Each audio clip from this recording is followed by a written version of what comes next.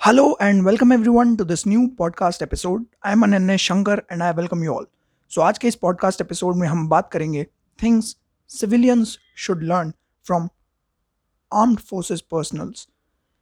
So ये podcast episode मैं बना रहा हूँ क्योंकि मुझे लगता है कि कई ऐसी चीज़ें हैं जो हम सिविलियंस को डिफेंस वाले लोगों से सीखनी चाहिए. डिफेंस पर्सनल्स बहुत इम्पोर्टेंट काम कर रहे हैं हमारे देश के लिए, लेकिन कई ऐसी चीज़ें हैं जो उन्हें भी तोड़ के रख देती हैं. वो है इंटरनल सेपरेशन. वो किस लिए मर रहे हैं यार बॉर्डर पे, जब आप अंदर ही यू नो लड़ाई कर रहे हो. कहीं जात की लड़ाई, कहीं पे धर्म की लड़ाई. आर्मी में एक ही चीज़ सिखाई जाती है, वो यूनिटी. सब धर्म के लोग, सब कास्ट के लोग, वहाँ कोई ऐसी चीज़ नहीं होती और सब बस एक चीज़ के लिए लड़ रहे हैं, वो है भारत माता के लिए, भारत माता की इज्जत के लिए. लेकिन इंटरनल डिस्टर्बेंसेस इतने हैं कि आर्मी भी टूट जाती है. उनके मन में आता होगा कि हम क्यों कर रहे हैं ये, जब अंदर ही देश खुश नहीं. नाना पाटेकर की एक मूवी थी प्रहार, उसे देख के तो मेरा मन ऐसा खराब हुआ क्योंकि मैंने देखा कि दुनिया इतनी बुरी होती है. आर्मी वाले सोचते हैं कि भाई हम अच्छा काम करें देश के लिए, और अंदर तो पता नहीं क्या क्या चल रहा है. प्रहार मूवी मैं सजेस्ट करूंगा सभी को देखने के लिए. उसमें एक बात कही गई है, आर्मी ट्रेनिंग कंपलसरी होनी चाहिए. बिल्कुल, मेंटालिटी के लिए. बच्चे खेलते हैं, उन्हें चोट लग जाती है ज़रा सी भी तो रोने लगते हैं. आर्मी वाले अगर टफ बनना है मेंटली फिजिकली, तो ये सिविलियंस को सीखना चाहिए कि हर चीज़ में यू नो सेल्फ को हमेशा आगे नहीं रखना. दूसरे के बारे में भी सोचते हैं आर्मी वाले. अब मेट्रो में ही देख लीजिए, लाइन पे लाइन, सबको जल्दी है, सबको आगे जाना है किसी और को पीछे करके. लेकिन आर्मी का ये रूल नहीं है. आर्मी का ये रूल है कि बडी अगर आपका गिर जाए तो आपको उसे उठाना पड़ता है. बडी यानी कि आपका पैर.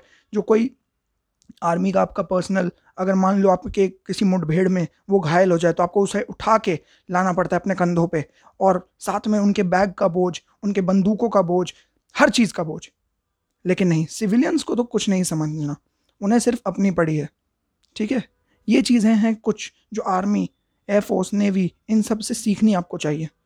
ठीक है, हमेशा अपने बारे में मत सोचिए, थोड़ा सोशल वर्क भी कीजिए. ठीक है, दूसरों की मदद कीजिए. मैं ये नहीं कह रहा कि अपना पेट काट के आप दूसरों की मदद करें, जब आपका पेट भर जाए तब, लेकिन मदद ज़रूर करें. आर्मी मुझे इसीलिए पसंद है कि यार एक कल्चर है आपका, मेंटालिटी आपकी अच्छी हो जाती है.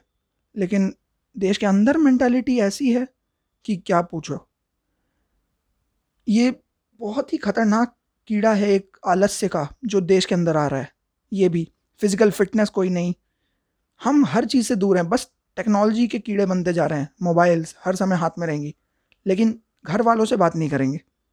ठीक है, डाइनिंग टेबल पे बैठेंगे, मोबाइल चलाएंगे, लेकिन घर वालों से बात नहीं करेंगे. तो ये कुछ चीज़ें, कम्युनिकेशन आपको करनी चाहिए. ठीक है, अपने आप में डेवलपमेंट लाइए. ठीक है, नाना पाटेकर बोलते हैं प्रहार मूवी में, मुफ्त की आज़ादी को बहुत सस्ता समझने लगे हैं ये लोग. तो इसीलिए आज़ादी का महत्व समझें कि आप आज आज़ाद हैं. आप चाइना जैसी कंट्री नहीं है जहाँ पे आपको यहाँ पे आपको आवाज़ उठाने का मौका मिलता है तो आप ज़्यादा ही उछलते हो. चाइना जैसा कहीं हो गया ना, तो तब पता चलेगा क्या महत्व होता है डेमोक्रेसी का.